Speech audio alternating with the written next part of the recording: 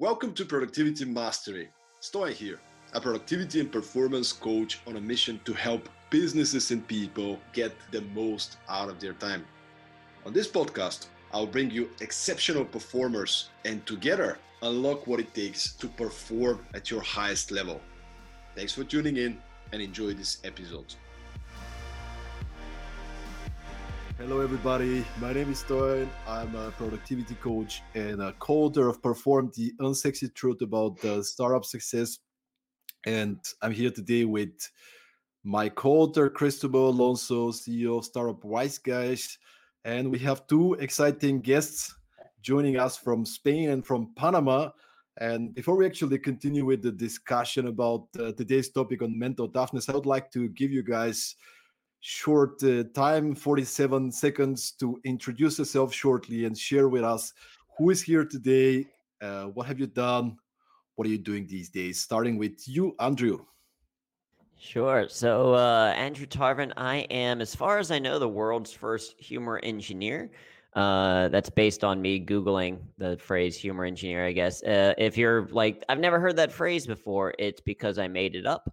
And essentially, it describes what I do, which is to help individuals and organizations solve workplace challenges using humor in the workplace. Thanks. Luis? Hello, I'm Luis from Madrid. Last year I was 50 years old, so I have a lot of story to tell. No, but I'm mostly like a mix between designer and consultant. So when I'm the business part, I'm a good designer, but a bad consultant. And when I'm working in the design part, I'm a good consultant but a bad designer. No, so I'm kind of I'm in middle ground. No, and I've been working in Accenture until this January, and also before that in Fjord, which was acquired by Accenture. So I helped to put all the creativity, all the ways of working on the creative innovation and things like that into a big corporation like Accenture. No, so at the moment what I do is moving from the creation of things to make them big and then move to another thing. So I'm in the transition now. Right. Cristobal, for the people who haven't met you before, maybe a short introduction for you as well. Is that even possible? Call me Mr. Humble. Yeah, of course. I'm Cristobal Alonso. As you might have noticed by my accent, I'm Estonian. No, but I'm celebrating Estonian independence tomorrow, and we're very proud in our Baltic republics of that. I'm the CEO of Startup Wise Guys, the most active accelerator in Europe, co-author with Stoyan of Perform, Spanish by birth, basketball lover, love to cook. I'm very, very happy to be discussing mental toughness today. And that was 43 seconds, so I should stop here. Fabulous. Thank you guys for short, straight introduction. And today the topic is mental toughness, as the gents just shared. We would love to hear some questions from you guys. So if you're watching us live on LinkedIn, on YouTube, or on Facebook, post your question and we'll try to get as many questions and explore the topics of mental toughness. So let's begin the discussion. Andrew, you've been working a lot with humor, with fun. Actually, I'm curious, why did you start doing this? I mean, previously you've been part of Procter & Gamble, a corporate. Is it actually needed for companies to learn how to use humor in the workplace? Is it needed? I mean, I get there's plenty of companies that are awfully boring that have some modicum of success, but I think one is generations change in terms of how they work. Younger generations more and more are looking for, not just a paycheck, but also exciting work. And to answer your question of how I came to this, I remember being in this meeting at P&G at Procter & Gamble when I was still there. That was so boring. It was one of those ones that was like so boring you wanted to cry levels of boring. I don't know if you guys have been in a meeting like that. And the problem with this particular meeting was that I was the one leading the meeting. And I had this realization where it's like, wow, if I'm bored while talking, the audience has to be bored while listening. And I had a bit of this existential crisis where I was like, this is the rest of my career, right? Is boring meetings going into way too much email back into boring meetings. And I was talking with a friend of mine and he was like, Drew, you love to solve problems. So why not solve the problem of boredom? And it's true. Like I'm an engineer by background. I do Sudoku and Ken and all that kind of stuff for fun. Like I don't think of them as math problems, but math opportunities. Like I love solving problems, and so I decided to solve the problem of boredom, and I brought in what I was doing in improv and stand up, because I'd started doing improv and stand up at university. And ultimately realized that I was getting better results when I did that. It helped me to work with the hardest resource I ever had to manage, which was other humans. And so that led me down this path to discover all the benefits to humor, which of course, we can talk about in the framing of mental toughness. But it was basically this kind of through line that, we even kind of share in the book, Perform, is that what gets fun gets done. It's a simple kind of concept, but I do believe it to be true.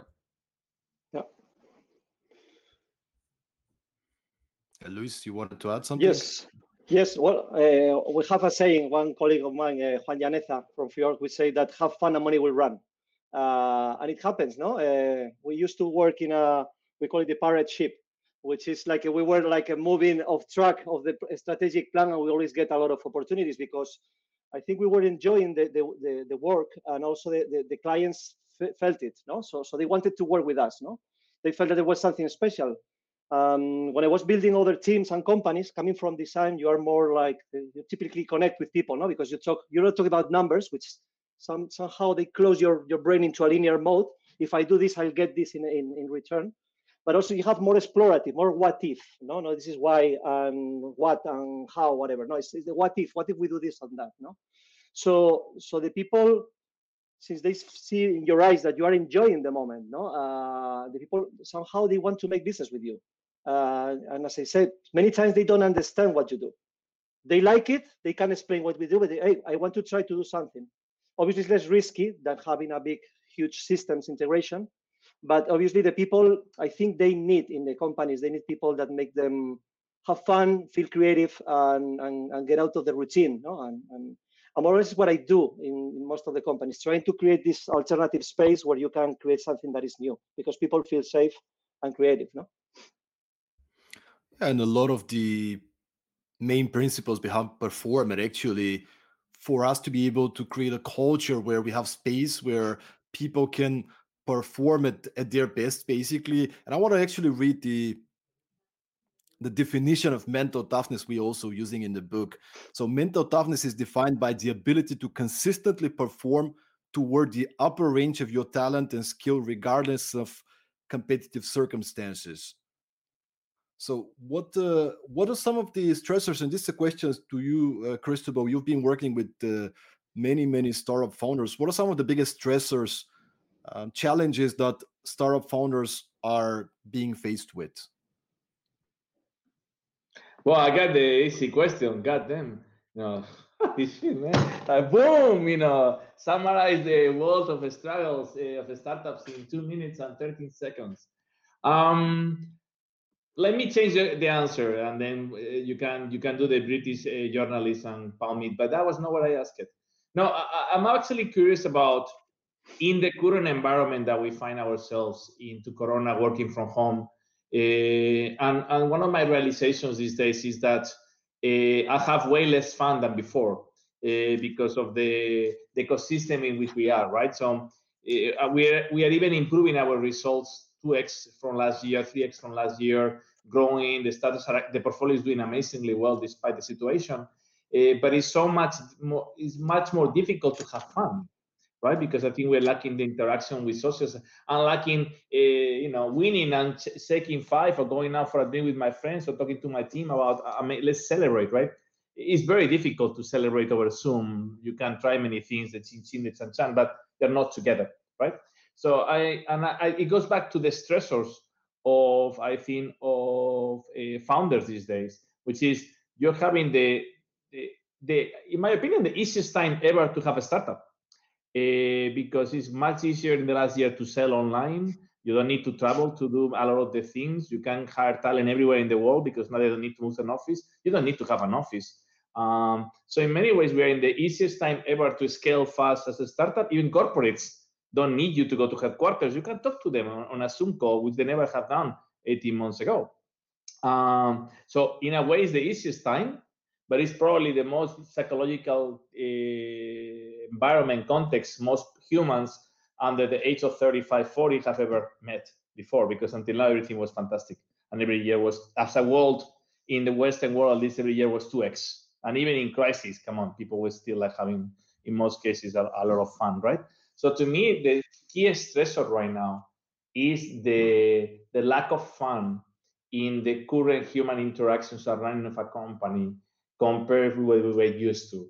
And if you have this mental image about how amazing it's going to be to run a startup that is being successful, you are like, damn, we are doubting ourselves. We just fundraise and are not having any fun, right? Mm-hmm. So, and it's obviously depending on your expectations about, oh, don't worry, 5 years from now will be super fun. Some people is good enough at portraying that. But most people, even taking most people who thought in 1 year we'll be traveling again, and they're like, fuck, I thought last year that it will be impossible, that 1 year from now we'll still be stuck at home. So now I am almost afraid of making any environments, right? So to me, there's a big stressor, which is going back, is two of them. One is the lack of fun compared with what we were used to. And this aim that I really want to do something that I took for granted before, and now I really want it. But B is the many more people not being able to anymore project forward positively, because they're afraid that they will actually be wrong again, and almost they live in these 24 hours. It looks like Groundhog movie. I get up, I take my kids, I go to work, I finish, I play the piano 30 minutes, I listen to music, I eat, I kiss them, movie, Netflix, bed again, right? It looks like a fucking Groundhog movie, right? Well, half of those things are fun, but they're not anymore, because you have put yourself in this framework of repetition, right? So that's to me a big stressor. It's like a 365 days day. But for example, I was talking to people I was talking to Petra, her story is like, dude, I am doing Duolingo, taking on planting, I'm doing more things than ever in my life because I want to do things I'm bored to death, right? So we're taking in new languages, we play new instruments, we do our kids more projects than ever together. Still boring, right? Yeah. So we're doing more and more as individualists.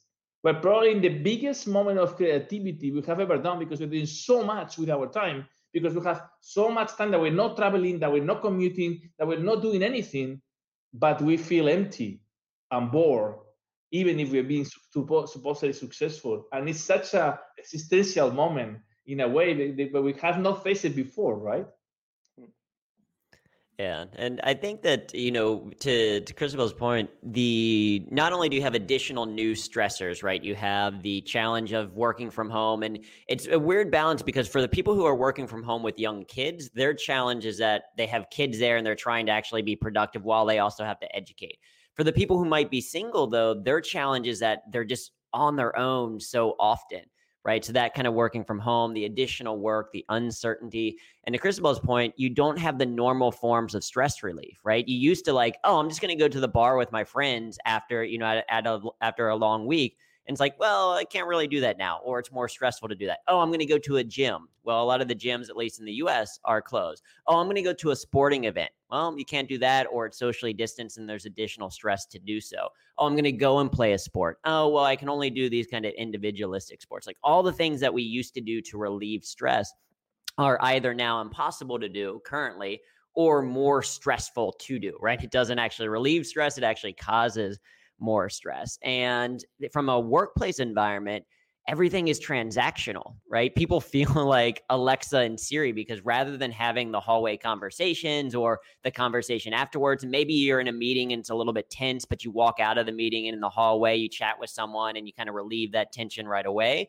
Now it just sits there because it was like you're into the next Zoom meeting or onto the next kind of virtual stuff. So I think all of these components come together. And starting back to your point around like, why does this impact mental toughness?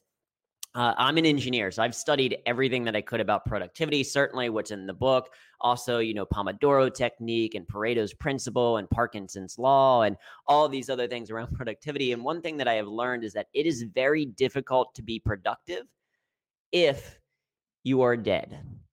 or if you like feel like death, right? If you are sick and tired, if you're burned out, if you're worn out, if you're stressed out, you're not going to be at your peak performance. You're not going to be able to deliver those results kind of going on. And this is why humor is one strategy that we can use, but it's about being intentional, right? More so before, we used to have the water cooler conversations, and that's where we could get kind of some of the humor day to day. Now we have to be even more intentional about how we're incorporating it so that we relieve the stress for ourselves and for other people. Yeah, definitely. There is one thing with efficiency. No, if we are an efficient organization and we move that to online, we end up, as you say, like Siri, do this, do that. No, and this is how many meetings feel, even workshops, because we do a lot of creative workshops, but they feel like that. Now you move to this panel, and everything is scripted. No, there's no. As I said, we were talking before the recording started. How when you move to give a talk, you have the context before beginning, no, before starting. So you start talking with people informally. You get a little bit of the grasp of what's happening, no? And when you end up, you also get a feedback. No, now this is okay. You're live. You start talking, and then you leave. No, but I'm seeing a lot of people that are doing very well. I think a lot of companies are giving these free open halls, town halls, no, with clients and people even from the competition. And I think it's very interesting because they are consciously and also intentionally inefficient, no, because there is no business there. There is no, if I put this time here, I get this money there, no, which is the problem, I think, with this Corona thing, no, that if you are thinking in terms of productivity and efficiency, you are making people act like robots, no, and that's the problem with this this thing, no? So for me, this is the point, that being intentionally inefficient and getting off the typical script of your position to just to ping people and say, how are you? No, and I have this fortunately in with people, no, and that's good. Yeah, just to pick two things that you guys said, well, three actually. To talk about this transactional mentality, I fully agree. I also agree at this comment from Mohammed about I'm more productive. I think the problem is when you're productive, how much productive is enough, right? But my experience, like I plan a lot, but I used to plan where I'm going to be in a way, right? Because I was traveling a lot. And then when I'm there, I have a main meeting, but then I try to use my time efficiently. The problem now is you're managing everything with your Outlook, right? Or with your Google Calendar, right? So almost it feels bad when you have an empty space of 15 minutes, right? But oh my God, I need to book another meeting, you know? Is the capacity, and almost most of us, in order to have 1 hour of thinking, we book our own meeting to ourselves, because that's the only way to be disciplined, to really have time for you. So is this, you know, there is no barriers of entry for anybody to set up a meeting with you, right? Exactly. And most people don't want to say no to a meeting if they have seen, because I say in the calendar that is not empty, right? So the question there is, how do we become that discipline to ourselves about having those 15 minutes to take a walk even around the house? So we can be very efficient, but in the long term, we're going to burn no matter what, one way or another, exactly. Right? So, and I like the idea about, you know, almost booking inefficient, I wouldn't call it meetings, but inefficient times. And, you know, we try to do a lot of these things that has nothing to do with the company. Let's do a Zumba meeting. Let's do a catch-up meeting. But again, is how can we build the chit-chat into our life, right? Because again, most of us are obsessed about being efficient. We go to a meeting and I want to get the meeting going, but in fact, there is no coffee machine. So I need, and as a CEO, people is doing what I do in many ways, right? So if I come in, it's like boom, boom, boom, you know, it's going to be boom, boom, boom, right? If I come there, it's fine if we take minutes just chatting and people being a bit relaxed and setting the mood. That's allowing those 10 minutes that you don't have between meetings, right? So to me, it's very conscious about how are we setting to ourselves, our providers, everybody dealing with us, that, hey, we can have transactional meetings for 30 minutes, it's fine. But even if you have anything longer than that, allow some time to, you know, to pace up in the meeting, pace down again. Not, hey, guys, I have to go to the next meeting in 1 minute. You're creating this image that, oh, fuck, having 1 minute. You know, people tells me, Christopher, when we book vacation in your company, we feel bad because you never take vacation.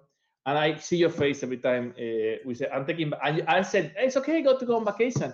But you look like, I hate you because you're taking vacation, right?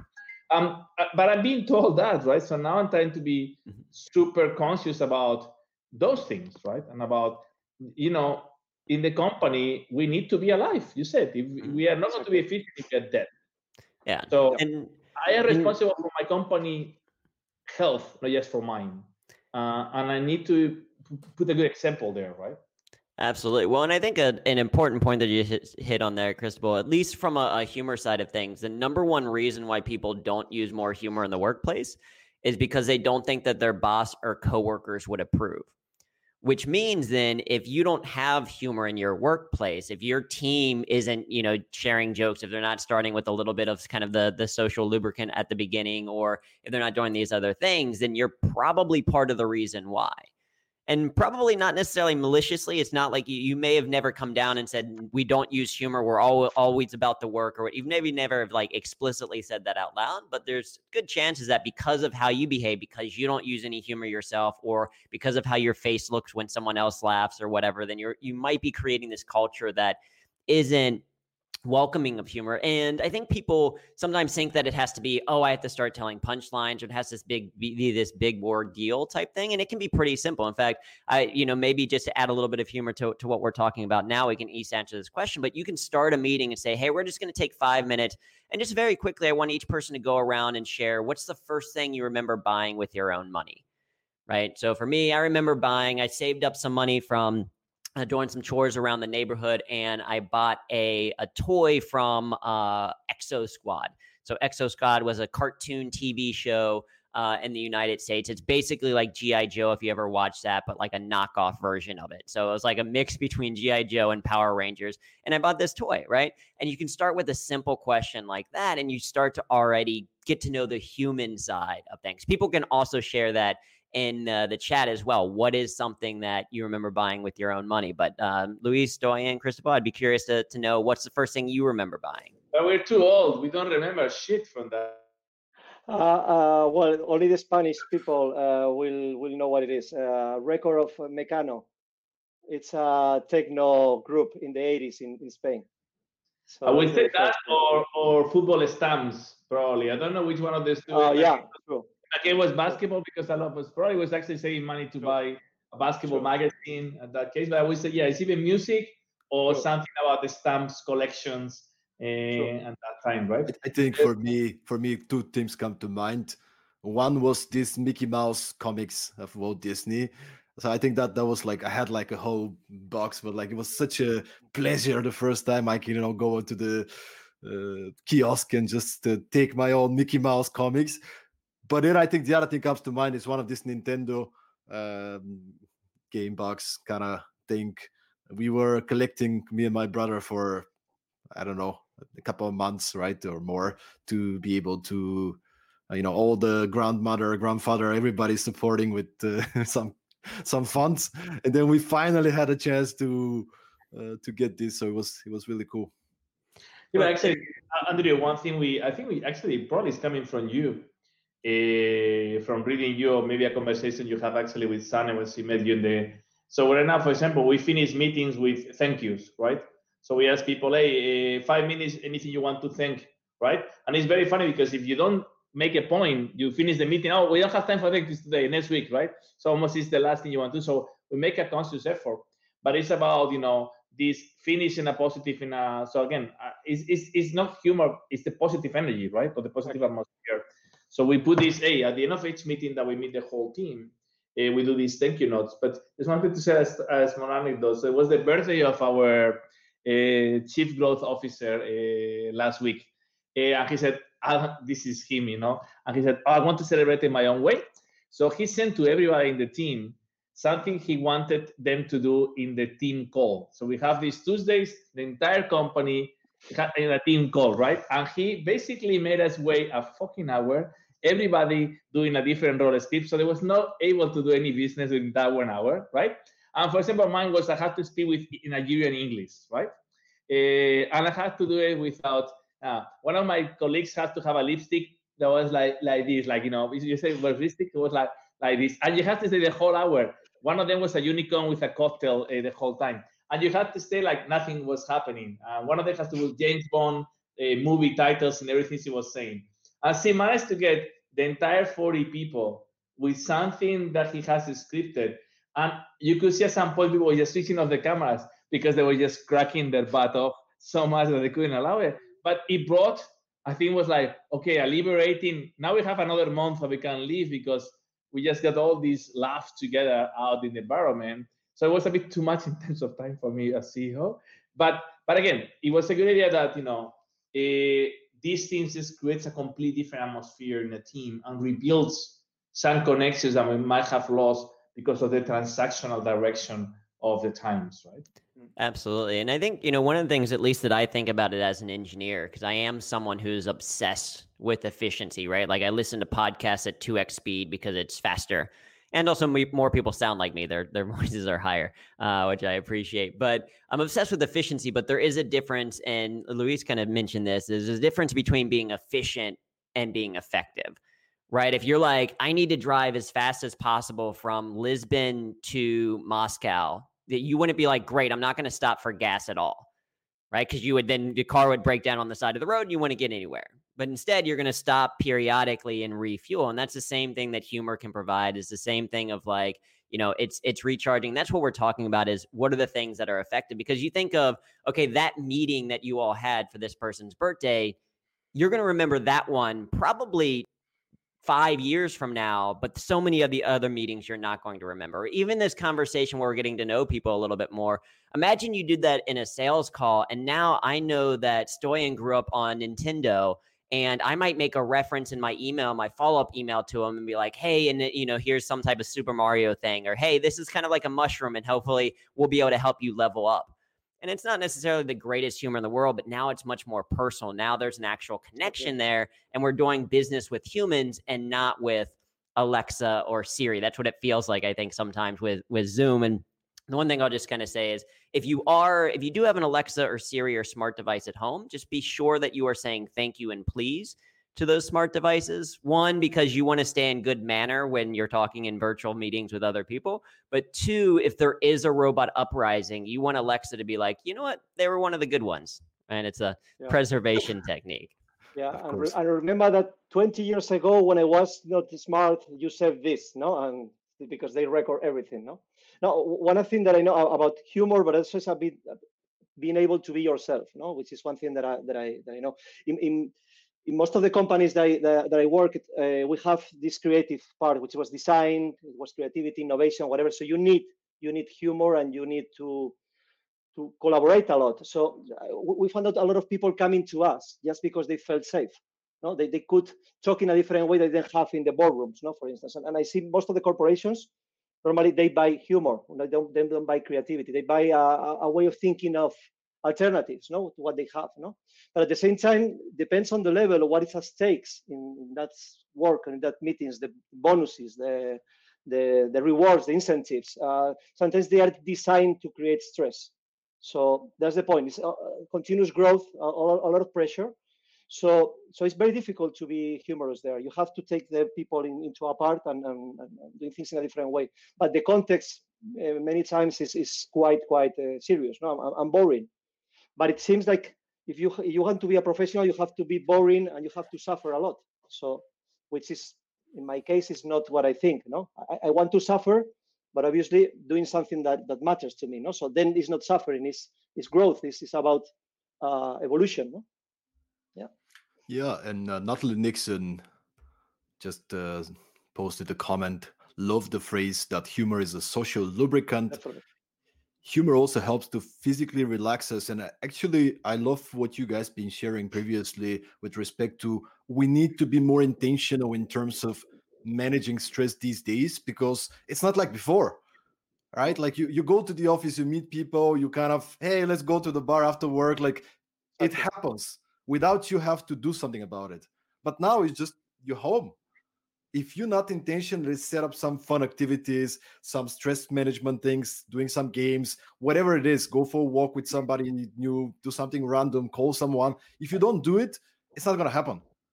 Exactly. Or it's not very likely to happen. So emphasizing on the importance to actually be more intentional and self-management. Like, okay, let's take ownership, right? Understand that. Yeah, and to me, but sorry, I'm looking at this today a lot as a manager of people, right? Not as a self-management, right? I don't know. I think most of us, because of our life experience, or maybe not, but I feel like we are very resilient. We have found many tricks to get away from many of these things, and probably at least these last 10 years, probably we get away. We don't have almost any hair, so it doesn't matter. We're not going to lose anymore. But it's how do we manage in our people, again, in people with 20, 25 years younger, right? I just came out, I had a call with one of my colleagues, one of my team members, like, oh, I'm doing this. You gave me this thing on Thursday, and I have not slept well since then. And I was like, holy shit. I thought I gave a very exciting assignment to this person. And I said, hey, this is what I don't want to tell you what to do. Just do what you think. If you need any consultation, let me know, etc. So I was thinking, I'm really empowering this person. I really want them to grow. And I have created a person that has not slept for 4 days, right? And of course, because you only talk to them usually on the phone transactionally, on WhatsApp or in Zoom, I couldn't see her face until now. I couldn't hear the breathing. And I was like, holy shit, right? So it's like we need to find so many different ways to measure and index our individual, even the team, one by one people stress. And we're not used to that. Because we have the coffees, because we have the managers, but not the managers don't see the other managers. So to me, I really want to have not self-discipline. I want to have team discipline. I want to get as much info as I can, and I have to be extremely responsible of what is happening in their lives, because I want them alive and happy when we get out of this one, right? And Andrew put very well, if you have kids at home, it's very difficult if you're a single mom with a kid at home, or you're completely alone and you haven't seen a human being, except you call in Zoom for months, right? And each of those situations are creating a very different level of stress on the people. And a call at 7 o'clock to each of those groups means something very different. So you have to be careful. So I think we need to be suddenly have to be much more individually managing people, when maybe we're managing groups much more until now. Because the one-to-one is how we're going to be able to get the feedback, not in settings with people in Windows or Zoom, right? And I think that is making us think and probably change a lot, or at least adapt a lot how we're doing things these days, or we have to at least think about. For sure. And what I would say for me for that is one, recognizing that, leadership is not a hat. It's not like one size fits all. And, an attempt at efficient leadership. And this is one of the big changes that's happened with leadership over the past 20, 30, 40 years. Something that Luis can probably talk a lot about is that leadership used to be about efficiency. If you're running a factory, then how to make things as efficient as possible maybe made sense. But in a knowledge economy, people's emotions now impact their ability to get work done. And so leadership has had to evolve as well. And it's about effectiveness. Efficient is treating everyone on your team exactly the same and just being like, I'm just going to be this laissez-faire leader. I'm going to be this very kind of dictatorial leader, or I'm going to be that. It's like, no, the adaptation is what makes it more effective. You adapt to the individual people on your team and change, because some people need very clear rules and other people need, hey, just the vision and what they're going towards. And, I think the other thing is, I just want to touch upon is that stress by itself is not a bad thing, right? If we're thinking about efficiency and effectiveness long-term, about being productivity and seeking peak performance, stress is part of that. Stress is how we grow. Stress is how we improve. Stress is why we have microwave ovens and not just cooking food over a fire, because over time we're like, how can we do this faster? How can we spend less time, needing to eat food? The issue is when we don't relieve that stress. Chronic stress is when we see all the negative health effects in terms of an increased blood pressure and increased muscle tension and decrease in the immune system and increase in risk of anxiety and depression and heart disease and all that. Chronic stress is that. It's that we have to be intentional about relieving that stress. So I don't want people to kind of listen to this and kind of get the main idea like, oh, we just got everything has to be fun. It's like, not everything is going to be fun, but we can be intentional about how we're making sure that we're recharging throughout the day. And along that line, I think, there's a reason why this message is kind of in my background, and it says, you are responsible for your own happiness. That, I think, is part of the mindset that we want to start to train people on our team, is to say exactly to Cristobal's example, where it's like, hey, this I thought would help you. I need people to raise their hand if for whatever reason, hey, I'm struggling, or hey, this thing has made me stressed out. Like the fact that they actually came to you, maybe it was 4 days later, still means that there's a good relationship there, because some people would just say, oh, I could never go to my CEO and tell them that I'm stressed out by the project that they gave me. So part of the culture, I think, as a leader is building people's psychological safety so that they feel comfortable kind of saying, hey, I'm struggling, or hey, I need some help, or hey, this, if I got information this way, it would actually help me a little bit more. Actually, we have a very fresh example. The other day, it was Sunday, we had a team meeting with Cristobal and working on a new learning experience with Perform. And I was exhausted. I was overwhelmed. I was not in a good place. It wasn't like a specific reason. It was just all the things coming together, a little bit too many things to do. We didn't have time to talk to each other much and kind of define where we are going, what are the priorities the last, 7-10 days. And I just wrote Cristobal like an email, explained him what's going on, and we need to postpone the meeting. Let's move it to tomorrow. The next day, we had a really good conversation, half an hour conversation, align all the things, and I'm fully back. But if I don't have this safety to be able to say to Cristobal or to whoever I'm working with that, hey, I'm not feeling well, and there's no reason, I'm just not feeling well. If I don't have this safety, then I'll be even more stressed. I'll try to push it, and it becomes like a vicious cycle. It's just going down and down. And with that perspective, I'm actually curious, and I know we talk about taking care of our team and helping them, but I also want to hear you guys, like, what do you do personally if you are feeling not in your best state, if you're feeling overwhelmed? Like what helps you to get in a better mental state? I let Luis go. Yeah, no, sorry, I had a call and I had to cut it. What I do is I reach out to people that are like my conspirators. No, usually I do that. Also, I read, I play the guitar, whatever. No, whatever it's just disconnecting totally. No, and also obviously sometimes what I do is it happens sometimes that I remember when I have a presentation that is important, or I don't have it until the night before. No, sometimes. Or a talk, no, and suddenly have some tears in my eyes. I'm not crying, but almost. No, I fucked up everything. I give a whatever, but it's the pattern. No, that tears are announcing that I will have a good day the following day. No, but sometimes I procrastinate too much, which is, I think, mental toughness and procrastination have something to talk about between them. But that's what I do. No, get into the creative side, and also. As I said, I'm 50, so I have some patterns. I know myself somehow. How do I react when I'm scared, when I'm stressed? What I like. I know how to listen to my body, no, to the sensations. So what I do is try to identify what is happening. Now your body is saying this to you, no. So what I do is trying to manage that and also trying to put it in perspective, because if not, you can panic very easily, no. So that's what I do mostly.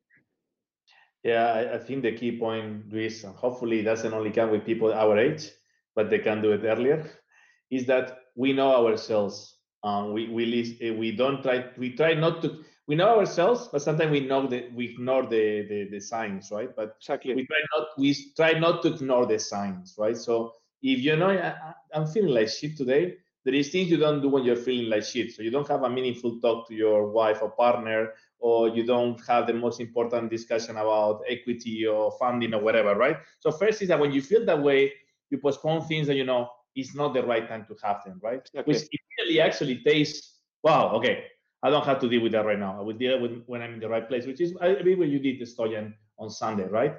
The second one is, as Luis says, what is it? It's playing basketball, too bad I cannot do it right now. But okay, at least I try to watch it. But it's cooking, it's playing the piano. So and if you look at all of those, I think it's mostly we try to find things in which we find peace with ourselves. So definitely, the things in which we go back to ourselves. So playing the piano is the music, is the rhythm.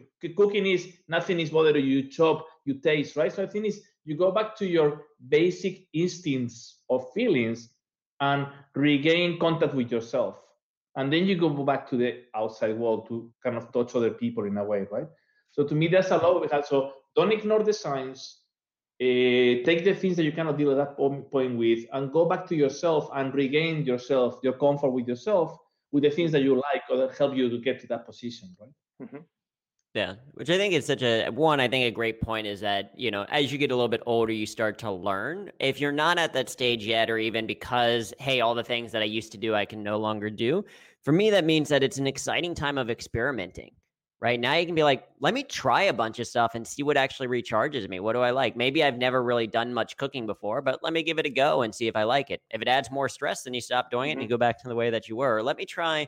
I don't know. Maybe I'm doing more walks now. Like, because I've realized one of the disadvantages of working from home is that there is no commute, which I recognize a lot of times is an advantage, but it can be a disadvantage, especially in today's kind of current environment, because you never physically leave your workspace because it's always right there. You sometimes never mentally leave it either, right? It's so easy to, like, you've had dinner, you've like put the kids to bed, or you've like done whatever, and then you see the laptop sitting there and you're like, you know what, I'm just going to see if there's a couple of emails, and then you end up working even later, right? And so there's no kind of distinction. And so one of the things I've started to do is to create a commute. Is like, if it's been a little bit stressful, I'll wake up, and before I start the day, it's like, let me force myself to go outside and go for a walk. Right. So I'm not going immediately into my office and starting to work. And then at the end of the day, let me go for a walk a little bit. My wife and I are like, oh, okay, the sun goes down here currently at about 6:30 or so. So at 6 o'clock, can we be sure that we go for a short bike ride or for a walk or something, just so that we have that separation? And right. So you're going to discover new things about yourself. So I think trying a bunch of stuff definitely helps. And then I don't know, I'm an engineer, so I have a 4-step process for managing stress. And so part of that fun, though, is, like I said, is experimenting with stuff. It's like, okay, let me try this thing. And does it relieve my stress? Great. Does it put me in the right creative mood? Like I am someone who spends way too much time on Reddit, at least previously. And I realized that can be good stress relief because it's just kind of like mindless scrolling, but I'm not productive or necessarily present with my wife after it. So I have to balance for myself. Is it actually a productive use of that kind of relieving stress? And it's going to be different for each person. But I think the point is that have fun with experimentation. Be like, I'm just going to brainstorm a list of 20 different things I could try and then go through them and see what the results are. You can turn even the process of learning how to relieve stress into something fun. Exactly. Yeah. And actually, on top of this, I think this is really good suggestions. One thing that really gets you out of the situation of feeling stressed and overwhelmed is to actually get aware where this is coming from. So I usually, when I'm feeling in such a place, and sometimes it's connected to me being physically not in a great space, maybe, but it doesn't matter. Like if I'm feeling overwhelmed or stressed, I'm just trying to journal it. Okay, where is this coming from? What is really stressing you? It's kind of like, self-coaching. What is stressing you? And I start writing down what are the things that really stress you. Actually, we included one of the tools in the book, which is the worry clearing tool. In order to clear your worries, you first need to recognize what they are. So basically, make a list of the things that are stressing you out and then put them in 2 columns. What are the things that are within my control? And what are the things that I cannot control? And it's a very stressful situation for many. My parents had COVID a month ago. I cannot control this. I can maybe impact it in some way to keep their mood positive and so on, but I don't have any control. So the things that I can control on this list, if everything is in my head and I'm feeling overwhelmed, maybe it's because I have so many things there. Okay, if I put it on this line and say, what are the things I can control? I can immediately come up with some specific ideas and say, oh, I'll think about it tomorrow. I'll call this person. I'll take this action. All right. I'm feeling a little bit more in peace right now. And about the things I cannot control, what can I do to see differently? Right? Can I see a different perspective? Can I see where's the lesson in it and how can I use it in the future? What can I do to actually accept that this is things that are out of my control? And to your point, Andrew, to try to find something that's more light, more, not everything can be fun, but at least sometimes we're just so much in our heads, and that's where stress comes from, because we have some expectations about how things should be, and you can't control everything. It just doesn't. Being a stoic, a little bit, no? One thing that I learned is the other day I saw a video from 2000 year, So it was in Barcelona. It's a documentary about the beginnings of internet in Spain. And it happened that it's me in that video. And it was a 29-year-old Luis there in a meeting. There are no post-its. They were totally different with the clients, the clothes, everything. I had care, but I didn't was looking to my hair or if I was young or the rest of the people. But I was suddenly I started to talk with that Luis as if it was another person, a young guy, no? And I was saying, Luis, you don't have any idea what is coming, no? Because I have one, no plan get according to my master plan. Everything went totally different. And I was saying, you're going to leave this girlfriend that you have now, you want to get married, you're going to have two children, you're going to move to Madrid, you're going to travel the world. They don't have any idea of that. And I said this, you won't have a plan and you will suffer a lot because you will take many decisions that you don't know why you are taking. And it will be the inefficient decision. If you put it in an Excel, it will be the contrary of what your parents said to you, no, what you've been taught, without making up linear, progressive, and something that you can predict, no, predictable career. So, and what I said is, Luis, whatever you do, talking to him, it was very peculiar, no? It was like, wow, what's happening? I'm talking with myself, and I said to him, whatever you do is going to be fine. No, the problem is that the past successes, because my vision of success is very peculiar. I'm not a huge, big executive or having a big car. It's about having fun, in fact, having an impact with people and enjoying. But the problem is that I don't have the 70-year-old Luis telling me now, you know, Luis, now that you're 50, you are in a transition. The decision you take is going to be fine. No? So that is the issue that you can look in hindsight, but also you can share your advice to other people. So reaching to a mentor, I think, is fundamental also. Sharing, because sometimes we don't take into account the experience of the people that have gone before us. No, they have a lot of, they know the patterns. No, and most of the things are patterns, are stories, and they're very similar. They have different technologies, different contexts, but most of the people have different, in a different context, a different moment in time, they have similar stories, no? And that's why we learn from history and from books about companies, you know, it's about sharing stories and experiences. Yeah, and I think this is, no, of course, I just wanted to build upon your point, because you touched something that to me is a bit of a difference and something we try to impact in the new Europe, right? Because the change of economy, so we're going from communism to capitalism, most of people on their 30s or 40s, they don't have role models, right? Because their parents, they love them, but they have not gone through that experience, right? Yeah. While you and me, Luis, and probably Andrew, our parents, maybe they were not executives in the same way, but they went through the system, right? So you can call them with a professional issue, and at least they will understand the human side of the professional issue, right? In Eastern Europe, the parents don't understand anything about you talking about in many ways, right? And that's in a way what we call it the family, the role that we try to do with a lot of our alumni. But that's what I call everybody. You are role models for the future. People will be looking at you as the journey that you have taken as a logical journey, right? So, you know, and that should be a motive of pride, but also, you know, responsibility in the right way, the responsibility you want to have, right? But it's this lack of perspective because you have not seen your journey in your parents or in your uncles or in your people near you, that is quite difficult. And one of the reasons why we wrote the book, say, hey, there is people like you in the corners of Riga, Prague, Kiev, that is doing the same thing. Don't worry, you know, like there will be people that will be helping you. There will be people that will be generous to you. But it's this lack of role model that is very interesting. And when I talk to a lot of people, again, usually 10 years younger than us in the region, and we really try to put a lot of our experiences, give back. So this give back as mentorship in the region, I think, is even more important than in any other place, because the sustainable network, the circle of support from a business point of view, at least, is much smaller because it's being developed. It's not been there for 50 years or 75 years, right? We have, I think, the luxury and the luck, at least you and me, you know. And by the way, fun fact, Luis and I studied in the same city, in the same university, which is not a very common one. It's a smaller city in Spain. He just did it 5 years before me. But actually, we shared 1 year, and we probably were about 200 meters because our faculties are 200 meters apart. But of course, we didn't know each other. But, you know, fun fact there, yeah, things happen 25 years later. Like, and you did basketball with Genaro. Yes. And Good he's day. Yeah. a world champion in basketball, and he went with the Spanish national team in the Olympics, in the World Championship, whatever.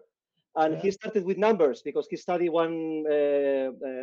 computer science for companies. No, he started doing the numbers of the matches. No, and he ended up in the Spanish national team. And he moved to the Khimki of Moscow. He was in Moscow. Yeah, Exactly, and whatever team he was there, the teams were having a lot of success, no? And he said, I started with the numbers, putting in a notepad the numbers, but I discovered that if the Gasol brothers don't look at each other in the courtyard, the numbers doesn't come. So for me, that was very insightful because it's what I said. Numbers, whatever you have, they come from interactions between people. So if you don't help the people to interact, you won't have any number. You squeeze the Excel. No, what I see happening in many companies. They are totally run out of human interactions. No, so they're squeezing the Excel, optimizing here and there, changing, moving the accounts to make it look like a monopoly. No, it's like a game now. So that's the point. You have to know where the sources of the numbers and success are, no, and also optimize for relationships because it's where you will have all the results, and also the good stories, no, that you will tell to your children, to your colleagues, to whatever. No. Yeah. Well, and just quickly on what Luis was saying there, talking about the numbers and data, it reminded me of what I learned in programming when I was going through computer science is garbage in, garbage out. And so part of this impact of peak performance is also, what are you consuming? What are you taking in? Like one of the big changes that I made that was a huge help for me was on things like Instagram and Twitter and stuff was to follow more artists and more creators as opposed to news sources or other things. Because even just that small stuff in the feed, like what you're taking in, if you're like seeing inspiring stuff, you're going to be a little bit more inspired. And then to what kind of a little bit what Cristobal was talking about, a strategy that someone told me I thought was very helpful was 5-5-5, right? When something's stressful or something comes up in your experiences, is it going to matter in 5 minutes? Is it going to matter in 5 years? And is it going to matter in 5 decades? Like, what's your perspective going to be? And it sometimes helps you to do that future thinking so that it's like, if you're like really stressed out in a meeting about something and you're like, actually, we're going to laugh about this in 5 minutes, you can kind of shortcut that and happen a little bit sooner. If it's like in 5 decades, I'm not going to care about this thing that just happened. It can help you to reframe some of these things. And, you know, one great way for reframing, just as we're talking about entrepreneurship, and I just learned this last week in a conversation with the CEO of a card company in the US.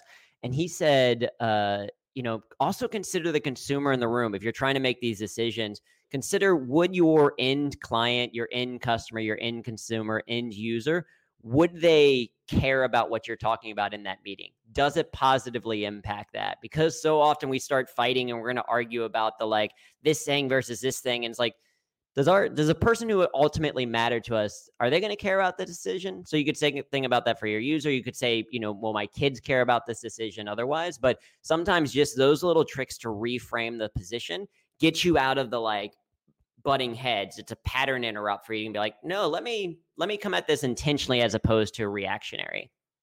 Yeah. It's very funny because I was explaining to my kid the other day what relative means, right? But he asked me, Daddy, are we going to soon? I said, well, as soon as in 1 hour, yes. As soon as in 1 minute, then no, right? We're very, very late, right? And he spent the whole weekend, every time he says something, okay, let me put that relative. This is me. So it's funny, this 5-5-5, because it's all about relative weight of things, right? So it's about, you know, but I again, it's about stop and said, would you care about this in X amount of time? And, you know, most times he said, no. So then, you know, I love the movie also in Tom Hanks about the bridge in Eastern Europe, and it's this Russian spy, and the guy says, you know, but dude, you seem so relaxed, and they might execute you tomorrow. I said, will it change if I care? I said, no, then it's okay. No, so to me it's about, you know, hey, they care about the things you can influence, and the other ones, they're going to happen. So at least try to influence, and again, it's another way to relativize decisions or stress or things that are happening to you.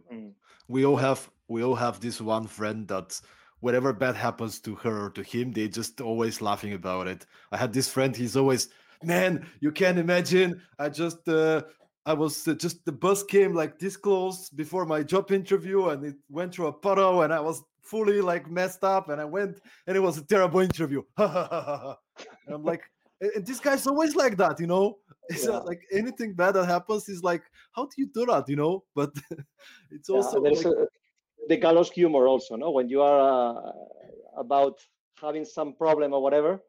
I remember with some clients exams in the university, and you start doing stupid jokes, and the people were laughing. It was like a psychological reaction, no? But the point for me is that in the end, stress is absolute. It's not relative. I need to solve it now because I'm dying. No, if I don't solve it now, I will die. So that is the problem, that many people live in a continuous and absolute stress. No, they are not able to make anything relative. No, so that is the point. No, and when you try to take out the gravity of the thing, that they say, no, you don't understand anything. No, it happened to me also. It can be very, very dramatic. No, we're dying. Everything is, we're going to sink. Everybody's dying. We're going to close the company. We're not selling anything. And suddenly you have this person that is like a wise guy, and obviously he says that, hey, look at this and look at that, and suddenly you change everything, because you trust them, and that's the point, subliminal messages, wise guys, and exactly, What TransferWise has become wise. Everything is becoming wise in the last few days, So I feel very good about our subliminal messages. Yeah. Guys, I love where the conversation is going. Unfortunately, time is also ticking away. Last day was a song. So to wrap up this discussion, I just want to, first of all, thank you so much, Andrew, Luis, for joining us on this journey, sharing from the heart a lot of your ideas, insights, experience.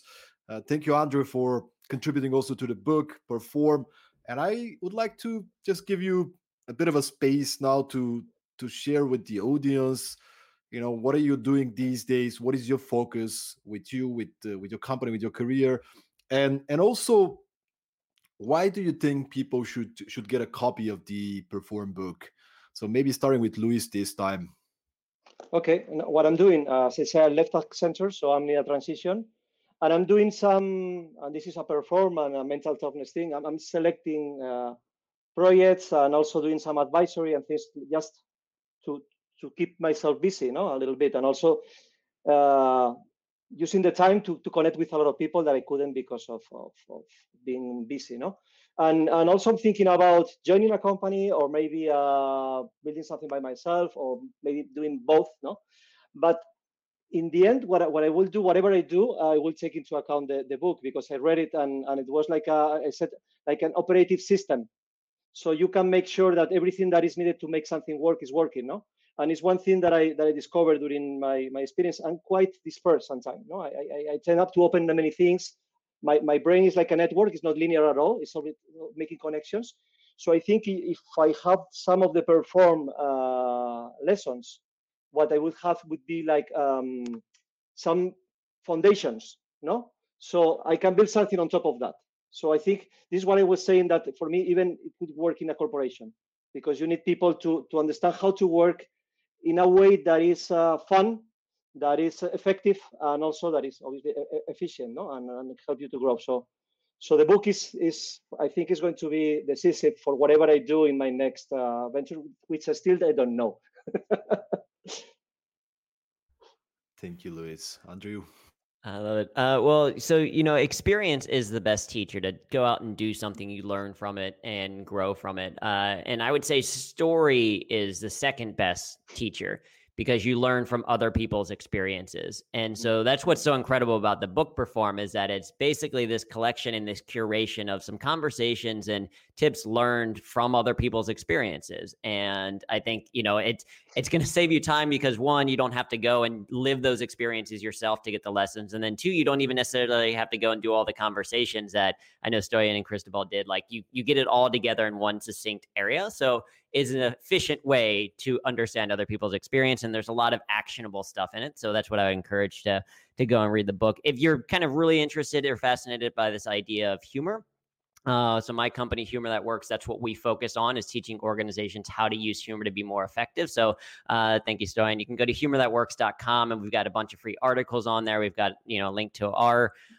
book that came out a couple of years ago. We do a bunch of events, including free open mics. We do some improv workshops. We've got a whole bunch of things that are kind of going up, all with the intent to teach people, one, that humor is a valuable skill to bring intentionally into the workplace, and two, how to use it effectively to do it in a way that is appropriate given the changing dynamics of every workplace.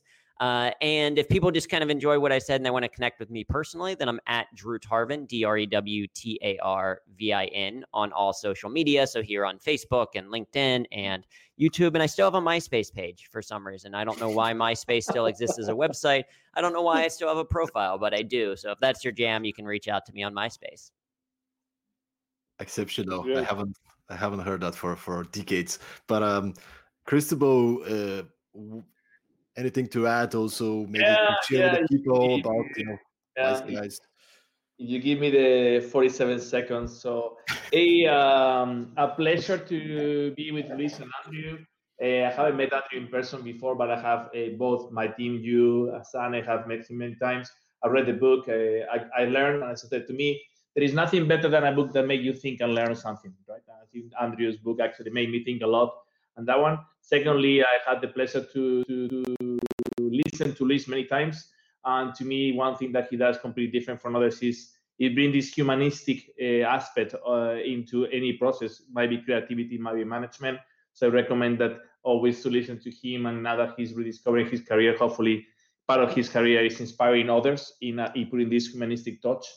And just wanted to, Wise Guys, we are about to invest in 18 new companies in the spring. So if you're an early stage startup with a big passion and with a vision, please apply to us. But just wanted to leave with one thought today about the book and about what I have read. I think we are in a time for leaders and not just for managers. And I have read in this last hour, I have heard so many things that makes us better leaders, not just managers. And it's this whole idea about it's not about efficiency, it's about effectiveness, not efficiency. And that happens with we need to lead people today. Crises are time for leaders, not just for managers. It proves the real leaders. And I think a lot of what today was said is a huge amount of amazing stories and principles. And I see that a lot of things we put in the book, it helps you to be a better leader, just manager. Because a leader will always lead something else if you fail as a company. A manager, you might not have another chance. Leaders will always be able to lead. Managers, maybe you don't have a company to manage anymore, right? So it's time for leaders, and it's time for humanistic leaders, and to reconsider the people in our teams as our key asset that we need to manage, not the money, not the time, is our people. And today, whatever you do as a leader will pay off double, because your people will be way more thankful than before about you putting them before anything else. So to me, hopefully, a lot of the learnings they go from that. And again, thank you, Stoyan, for bringing this amazing quartet, including you, today together, because it's one of the best spent hours of my week, at least for me.